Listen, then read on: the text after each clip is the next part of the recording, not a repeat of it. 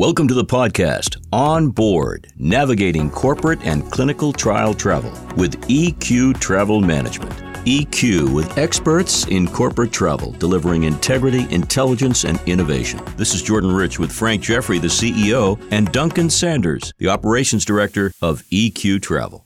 We thought we'd chat a little bit about how clients, new clients, even current clients can help their situation by providing information up front. And sometimes people are a little embarrassed or they're a little unsure who they're sharing this information with, but it really makes a difference. Frank, start us off. Why does that make such a difference when you know as much as you can about the client? The more we know about the client, the easier we can make the entire booking process.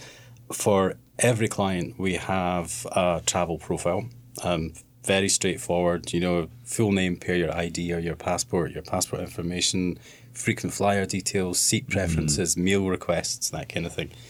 But then we get people who travel who have additional needs, and that could be through disabilities, or they may have to travel with kit or, that kind of thing. And then the more they tell us about that, again, the easier that we can make it. So if we have somebody traveling and they have, needs when they're on board, it could be to do with seating, to do with the disability, getting on last, getting off first. Sometimes those conversations can be a little bit awkward the first time, but what we need to assure people is that all of those awkward questions, we're only going to ask them once. And then that information goes into the profile, and every time that we make a reservation for them after that, whether it's with our agents or through the online booking tool, that happens then automatically. Very, very professional and very efficient, which is important. And, we've talked briefly about the clinical trial work you do, Duncan, but that's an area where some of these issues are rather sensitive. People have, physical needs and emotional needs. Yeah, that's correct. And, along with these needs, they're often going for treatment, which is stressful in itself. So, the reason why they're traveling isn't like when they're going on a holiday, or it's not always a happy experience for them. So if you combine that with a physical disability or the need to have extra space or oxygen on a plane, communicating that to a stranger often is an uncomfortable conversation to have. So our clinical clients very much rely on that rapport that we build to give us that confidence. So when they're traveling, it's a less stressful experience, and they're not repeating that information every time. They can get to the airport and know that it's going to be a smooth carriage. You mentioned the traveler profile, and it sounds very extensive, so that nothing is sort of left to chance. I have a TSA pass, so I can walk through. And occasionally I get to the airport and they don't believe I have a TSA pass. They can't find it. Things like that happen, and it's nice to know that there's an organization like EQ to sort of help us out. Yeah, and things like the TSA pass, that is exactly the kind of thing that would be in your profile. Mm-hmm. To go back to Duncan's point, we have people who take part in clinical trials and they'll travel with an emotional support animal. So that's in the profile. So that just happens automatically too. Things like an oxygen concentrator, we need to know the flow rate, and then we need to know how long a flight is, and then we can go back and say, okay, this flight's 90 minutes, your flow rate is X.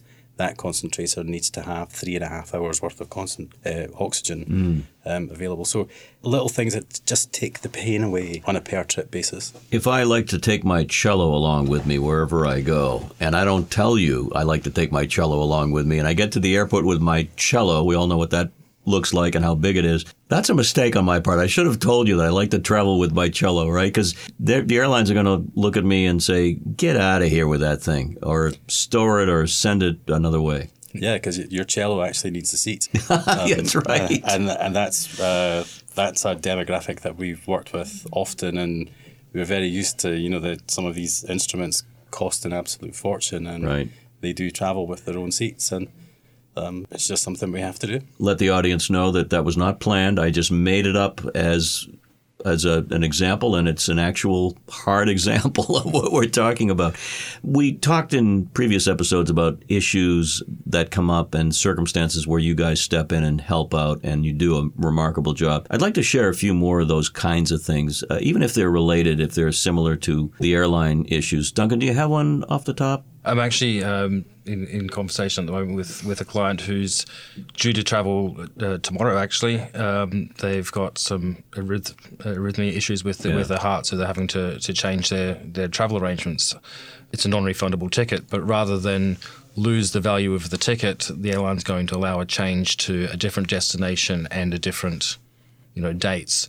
So we're reorganising that for a few months down the track, different destination, the client's getting to go on this ticket without losing any money. But that must be so gratifying for the client, but for you too, when you know this is what you do and this is how you help people. And as an agent, that's the sort of thing that puts a smile on our face. If we can help resolve a stressful situation and save the customer money, then that's a win for us. It's one of the things we haven't focused on, but the economics of it all.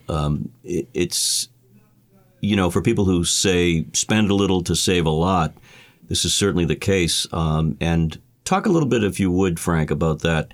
The fact that it, in the long run, saves companies quite a bit and could be very much a big savings. I think once we know how a company travels, it's all fine and well having a policy, and in an ideal world we do this, and this, but we spend a lot of time with companies. We write these policies, they look absolutely perfect, and then they go into play, and the reality of that actually then shows its face.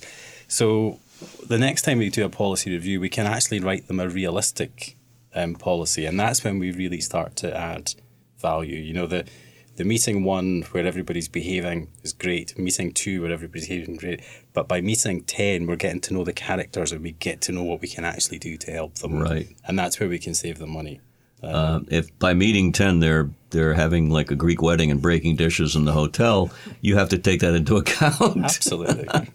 People are fascinating. I mean, you guys are in the people business, and what you realize in any customer-related business is that there's always an outlier. There's always somebody who's going to have an issue somewhere along the way. We're not robots. And I think people assume that they're going to be out in the cold if they get stuck like that. But they're not. They're not out in the cold at all. You guys are there to protect them and help them. Yeah, absolutely. And not just protect the people who are out on the road, but also to protect the travel managers too, right, and make them aware if there's any kind of lone wolves. And every company has characters and people who push the boundaries. Oh, I'll bet you guys have stories that you cannot share on this podcast. We definitely have stories that we will not share, you're right.